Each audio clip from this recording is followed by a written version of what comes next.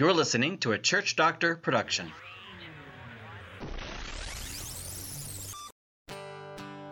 Welcome to Kent Hunter's Prescriptions from a Church Doctor, presented by Church Doctor Ministries.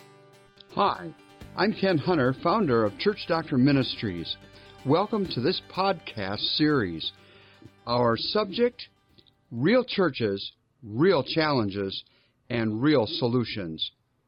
In this series, we'll explore challenging issues that are front and center in 4 of today's American congregations.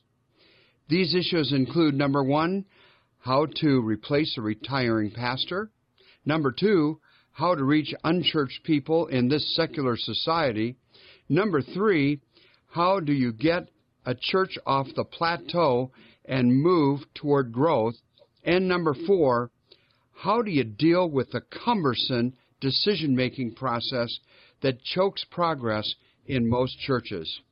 We'll be talking with ministry leaders from Whitefish, Montana, Cincinnati, Ohio, Sterling Heights, Michigan, and Hudson, Wisconsin. Welcome to this episode of Real Churches, Real Challenges, Real Solutions. My guest for this episode is Todd Stalker. He's the pastor of Trinity Lutheran Church in Hudson, Wisconsin. I just really look forward to this particular episode because we're going to deal with an issue that I think is so important for every church, even every denomination. So in this episode, we're going to look at how do you deal with the cumbersome decision-making process that chokes progress in so many churches. And I want you to be thinking about that as we get a chance to converse here with Todd. Todd, first I want to ask you, I heard you speak at a conference called Best Practices in Phoenix, but we didn't meet there. How did you come to know about our ministry and how did we connect? Do you remember? Yeah, I do.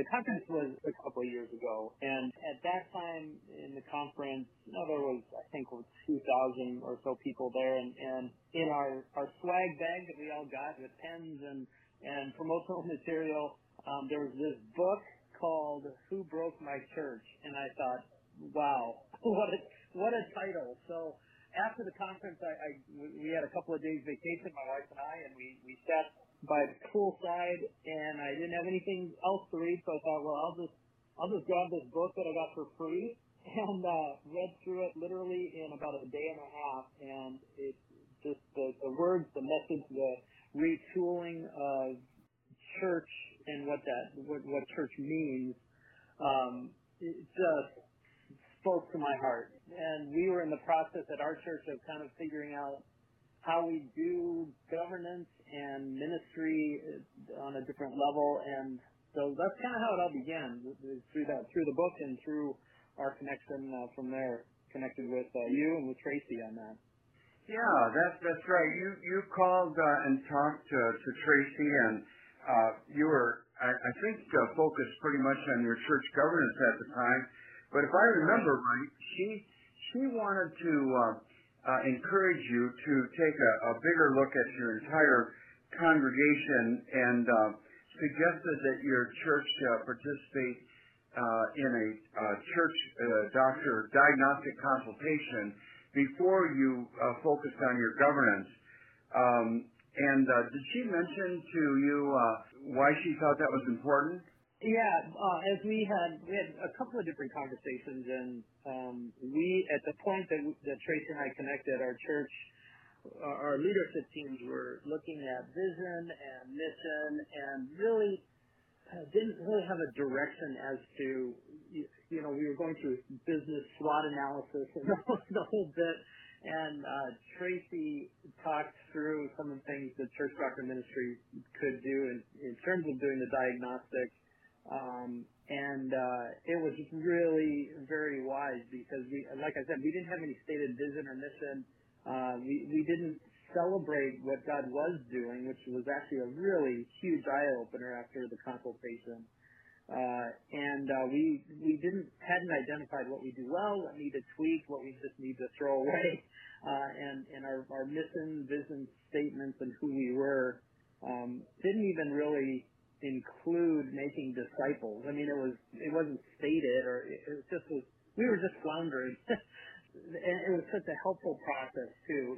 It's kind of like you don't come up with a governance model on how to make ice cream for Home Depot. You don't want to come up with a process for making decisions if you don't know what the direction of the decision should be. So we had to really get the whole church. We're a complex place. We have 2 campuses, 2 completely different cultures and styles. So we had to really come together and say, what are the overarching ministries and health of our congregation first, get that in alignment, and then figure out how do we make decisions to feed that alignment and the vision and mission moving forward. You know, I remember I was fortunate. Tracy asked me to come along on that consultation, and we both worked at it because of your 2 campuses. And one of my assignments that was my part of the consultation, one of my parts was to read all your documents about your constitution and how you have these boards and these different things, and it just struck me that this is it seemed to me like a compilation of years of add-ons and whoever had the next best idea. And I don't mean to be critical about that, because actually that's what we see in most churches, and it just seems dumbfounding to me that so many churches, and quite frankly even some denominations, just have a corporate model borrowed from the secular world to make decisions at a church. And so I was really excited when we came back and followed up with the church governance consultation. Can you describe how you and some of the folks that worked on that reacted on that, and maybe bring us up to date as what's happening? Yeah, absolutely. Well, you nailed it too, because our Constitution and all of the documents were like you see an old house and all these different rooms kind of added on as things went along. That's what our Constitution was. And most recent Constitution was in reaction to some bad pastoral leadership in the past, or not as effective. And so, coming in with doing the governance model, I had never worked under a policy-based governance model, and I thought that was the way that we should be doing our ministry. But yet, even as we've talked and as I've been doing some studying on policy-based, that still is also very corporate feeling. If that's the key way to make decisions, is just primarily based on policy. So coming in and doing the governance piece, all of our leadership was really excited about it, because it's just we knew that we needed a better and really a biblical way to make decisions. And so that's what you and Tracy helped us see and get through. And we're actually, this is our first month diving into it. So we have gone from the traditional, we're a Lutheran Church, Missouri Synod congregation, and as you said, Kent, most of our congregations have the committees, and each person from the committee, a representative, reports to the main board of elders or board of directors, or whatever you want to call them. And we're such a large and complex place now that just doesn't work. It just bogs down the whole system. And so now we're stepping into having our main team called the Spiritual Leadership Team, which focuses on vision. We have a discipleship team, which is kind of the internal, how do we help people grow and make disciples within our church. We have our staff, who's actually leading, making decisions within the teams, and then our management team, which supports the vision of where we feel God is leading us. So those are kind of the 4 key core teams that we have. And different from where we were before, we had it flipped. We had it where, can we afford this? Well, no, then we can't do it. and then we looked at spiritual stuff. Now it's instead of the money leading us, it's where do we sense God, Holy Spirit guiding and directing? It's like that verse in the New Testament where Paul says, well, it seems right to the Holy Spirit and to us to go this way. And so that's what we're stepping into currently. Right now, we're putting it all together. There's a lot of questions and a lot of questions that won't be answered until we're actually meeting in these kinds of teams with this kind of mindset. So really excited about it. And our board of directors, which is now Spiritual Life Leadership Team, is really kind of, there's still a lot of questions for sure, but excited about trying it out for a year and seeing how it goes. Over the years that I've consulted churches, somewhere along the line, it was a couple decades ago, I just kept coming up with this reality that one of the things that I see in most every church, and it's not just Lutheran churches like yours, but I mean even in other kinds of churches across the board, just a stumbling block or a roadblock in the area of decision making. And I keep interviewing people that say, congregational meetings are one of the reasons they don't attend them anymore is because it brings out the worst in people and people get emotional and all these things. And I thought, there ought to be a chapter in the Bible about how to organize a Christian church. And actually, there isn't a chapter. I'm not criticizing God or the Bible, but there isn't a chapter. But it took me 13 years of continuous on and off between other speaking engagements and consultations and things like that. But I worked on it for 13 years, just searching the scriptures to find those bits and pieces to the answer to the question, how should Christians work with each other to make decisions? And that's a powerful, powerful question.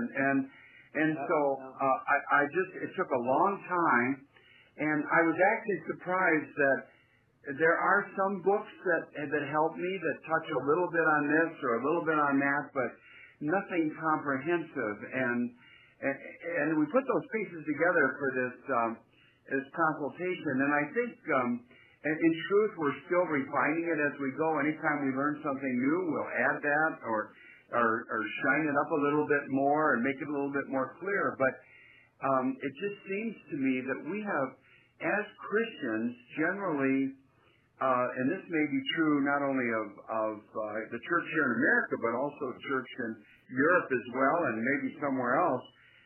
A lot of churches just swallow this corporate model that's all around us in the world, but in the church world we kind of try to apply that, and it just doesn't work. And when you mentioned that verse that it seemed right to the Holy Spirit and to us, I think if some pastors were to say that in some churches, people would laugh at it if they didn't know that it's an actual verse from Scripture. Yeah. Well, and it's interesting. I actually don't necessarily blame people because the church is, as you know, the church is the only quote institution in humankind, in humanity, that is both organization and organism. And unless you're working in a church and within that umbrella, the only frame of reference for making decisions is your work world, especially in America, the corporate work world. And so, we in the church have a bad policy or a bad idea of saying, hey, this guy runs his own business. He's going to be good on the church board. And he's thrown in the name spiritual leadership board just because he can run a business, not based on his spiritual gifts or his heart or passion for the things of God. And so it's just he's a breathing body, and let's just form our governance that way. And I get it. And so it's a hard mental or mindset to change, and we're finding that now in our church as well. But slowly but surely, it takes time as we step into the governance. People are really kind of getting it. So yeah, I can't tell you how many times I have been in a church with a consultation, and one of the big challenges that no one really wants to talk about, except they'll talk privately to the consultant about some people on the board who are really great leaders of the church, have a heart for serving the church and all that sort of thing, but are not very steeped in Scripture, and so they come from their only frame of reference, like you said, their business, but lack the frame of reference of being deep in Scripture, even though they love the church, they love the Lord, they worship regularly, and we put them on the board, and they come from the only frame of reference where they're experts, and they subconsciously bring that into the discussion in not only what they say, but how we go about making decisions. So then we came up, and you heard us do this when we did the consultation for your church governance, talking about selecting people that have a lifestyle that demonstrates high involvement in Scripture. There are people that not only come to church, but are maybe in a Bible class or a small group Bible study, and their pattern of life, their physical testimony shows that they are people that are lifelong learners in Scripture. Doesn't matter whether they've been doing that for 5 years or 50 years, but they are people that their modus operandi, what they're going to do is they're going to look to Scripture rather than a document that might have bylaws or Robert's Rules of Order or something like that. It's a different frame of reference. Well, how do you think that kind of description was accepted, or what kind of a struggle that might have been, even with some of the folks that have been working on your church governance? It's next question. No. Yeah, I know it's a touchy one. Well, especially for us right now, because we're in the transition phase of getting that first team, that first spiritual leadership team. So what I've been doing is meeting individually with each of the members of the current, what used to be called board of directors, and talking through the model and really saying to them, what is God telling you about being on this team? And really starting there to see if they have been praying about it. We've already had one person self-select off, saying, this isn't me, because of that depth of Scripture. He's old in the church, but young in faith, kind of thing. So it's been interesting. The conversations or the assumption that people are taking is that, well, I must not be spiritual enough to be on this team. And the ones that are humble and really questioning it are probably the people that are the perfect people to be on the team. So that's why these conversations I'm having now are so key, just to say, hey, these are the criteria. How are you feeling about this as this team goes forward? And it's going to be messy for us this first transitional period or this first time, but as the years go on in this model, it'll be very obvious as to who should be on that team or who could be on that team, and the discipleship process of being on the team itself. So it's been, it hasn't been all bunnies and sunshine for sure, but people are a little, we're trying in the conversations to really calm people's fears of saying, hey, there might just be a different place for you in our body to move the mission forward, and it might not be on this spiritual leadership team level, on the governance level. So it's kind of walking with kid gloves a little bit, but so far it's been okay. So this person that opted out, I think that every pastor is going to have some people like that, given our history of gathering people from the corporate world with or without deep knowledge of Scripture. So how do you as a pastor deal with that person? We don't want to run people out of the church, and we don't want to insult people. It's a tender issue So can you give us some guidance about like how do you work with those kind of people? Is there a formula that you have found that pastorally works and helps people that we don't just turn them off? Sure. Yeah. Well, the first thing is before I met, I'll just use this person as an example. Before I met with this person, as I've done with everybody, I looked at what their spiritual gifts are, and I in my mind pretend, if you will, that they won't be on that team, and then I always think of 2 or 3 other places within the ministry that their gifts would fit and they would be powerfully serving the mission and the vision. And so in my conversation with this person, then after I knew this person's lifestyle, I mean what this person does in terms of his work and also his spiritual gifts, in the conversation, the phraseology was simply, I'm sure that there's another team that really could benefit from what you would have to offer. That's kind of what I use as a formula, if you will. But never just saying, well, you're off this team.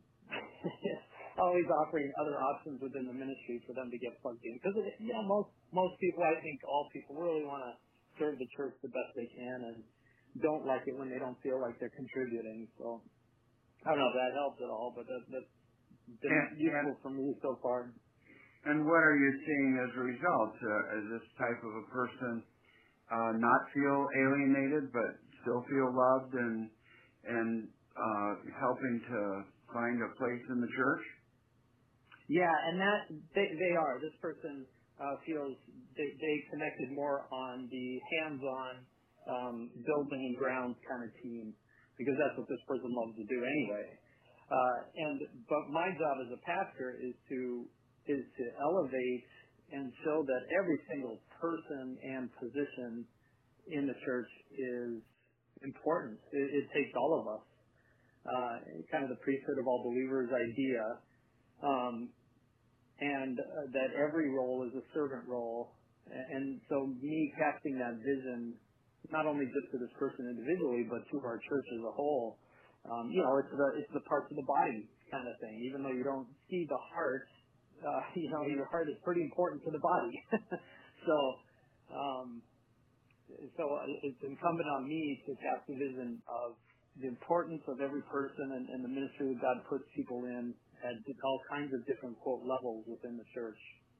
This sort of relates to another biblical principle that I did not learn at the seminary when I was going through school. I don't know, maybe I missed a class or slept through it or something, but I never really learned much about spiritual gifts until I went on to graduate school and learned about how in several different places in the New Testament, spiritual gifts sort of are God's way of giving us special assignment sections of the church and ways to serve. I don't know why churches don't help people to discover their gifts. In fact, I was just reading a book by Paul Pearson. He's a former missionary that wrote a book on the history of Christianity from a missionary perspective. And he was saying in there that every time there's a renewal or revival of the church, when churches sort of come alive at a way to really reach people for Jesus in an effective approach, 2 doctrines. You mentioned one of them. One of the teachings is the priesthood of all believers, and the other one was spiritual gifts, which sort of activates people for their place as the priesthood of all believers. Does spiritual gifts have something to do with that for this person or other people in your church? Yeah, for sure. Before my time, I've been at Trinity for 8 years. Before my time, when our church, actually, it's funny, Ken, you mentioned growth and renewal, but the last time our church had that kind of thing was spiritual gifts was at the forefront.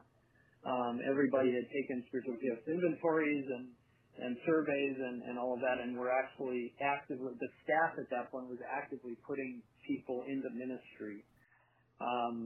Through a couple of different circumstances that kind of waned, and so we're getting back to it. And people have been taking the spiritual gifts inventories that we offer and letting us know what those are. And for this person specifically, he knew that his gift, spiritual gift, could be used. His high spiritual gift was health, and he knew that doing the hands-on kind of work was a better fit than sitting in a meeting once a month and praying and being in Scripture. So, definitely the spiritual giftedness for him was a very key part of that. And again, pastorally, before that meeting, for me to know his gifts really helped me to be able to get him placed into a place where he could thrive and God could use him in amazing ways.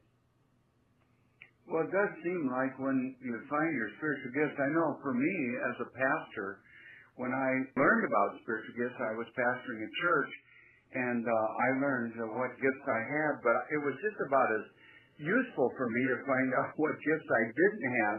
I discovered why I wasn't a very good counselor. You know, when people come to get married, most pastors do this. I'm sure you do too. You're supposed to counsel them a little bit, and my gifts are more in teaching than in counseling. And so when I discovered that, I used the pastor down the road at a fellow church down the road that was part of my denomination, and he had the gift of counseling, so he counseled all 9 people that wanted to get married, and along with the ones that wanted to get married in his church. But then I did the teaching part in preparation for marriage. And he didn't want to do that, so we discovered because of our gifts, we found our sweet spots, and we just did a team approach. And for me, that was liberating to know not only what my gifts were, but also I didn't have to keep beating myself up for where I didn't have gifts. Yeah, exactly. And that is, when you say pastor to people, even at the seminary, there's a certain things that pastors do, and in fact, one of my lowest, I share this in our new member class, one of my lowest spiritual gifts is the spiritual gift of pastor. Now, and I know that actually means shepherding, so I'm with you, and counseling kind of plays in there. I can do biblical encouragement, because it kind of falls under the teaching role as well. I can lead, administration is part of mine as well. But in terms of the long-term counseling kind of thing, I'm with you. That's not one of my top gifts either. So do you have certain gift mix areas that you look for when you are building this new decision-making group? Yeah, there's part of the governance process with Church Doctor Ministries. We did, and obviously you were part of this too. We went through some spiritual gifts that we could see biblically in terms of what would be needed to follow the Spirit. Faith obviously is one of them. Intercessory prayer, if you consider that a spiritual gift. Discernment, mercy was actually on part of them too. So there's a list that we have as kind of a template that we look for, or that we're going to be looking for as we build out that team. And the other part too is not every member has to have all of those gifts. They just have to be represented on our spiritual leadership team as a whole. We came up with about our number is seven people that we're going to start with. Our current board of directors is 11, so we're kind of doing some whittling and moving around the people, but again, that's all based on those gifts. Would you encourage, we have many pastors that listen as well as leaders of churches on these episodes. I'm just wondering if you would encourage them to do anything if they feel a bit mired in the Robert's Rules of Order world about their governance. What would you say to those people who just once in a while wonder, like a lot of people do in churches, is this the best way to make decisions? Yeah,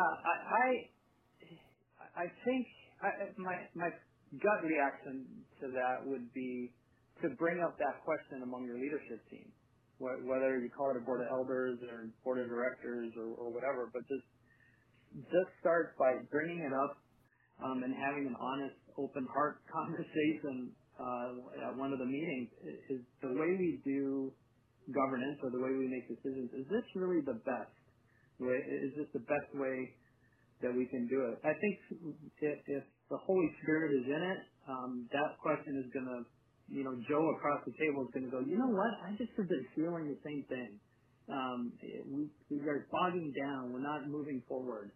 And I think oftentimes churches, maybe not church leaders, but churches have that gut feeling that, man, our church isn't horrible. It's not bad. Oh, actually, this is in the book.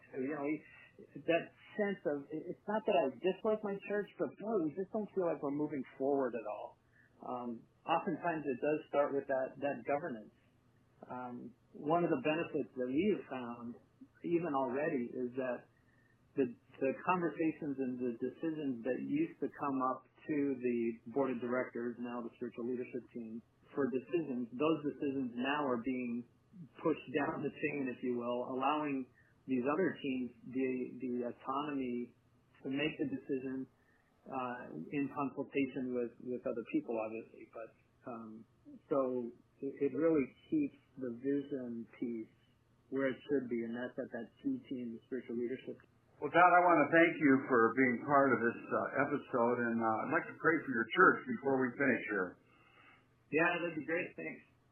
Yeah, Lord, I thank you for Trinity Lutheran Church in Hudson, Wisconsin, and for Todd, and for all of those who are part of his staff and this leadership team.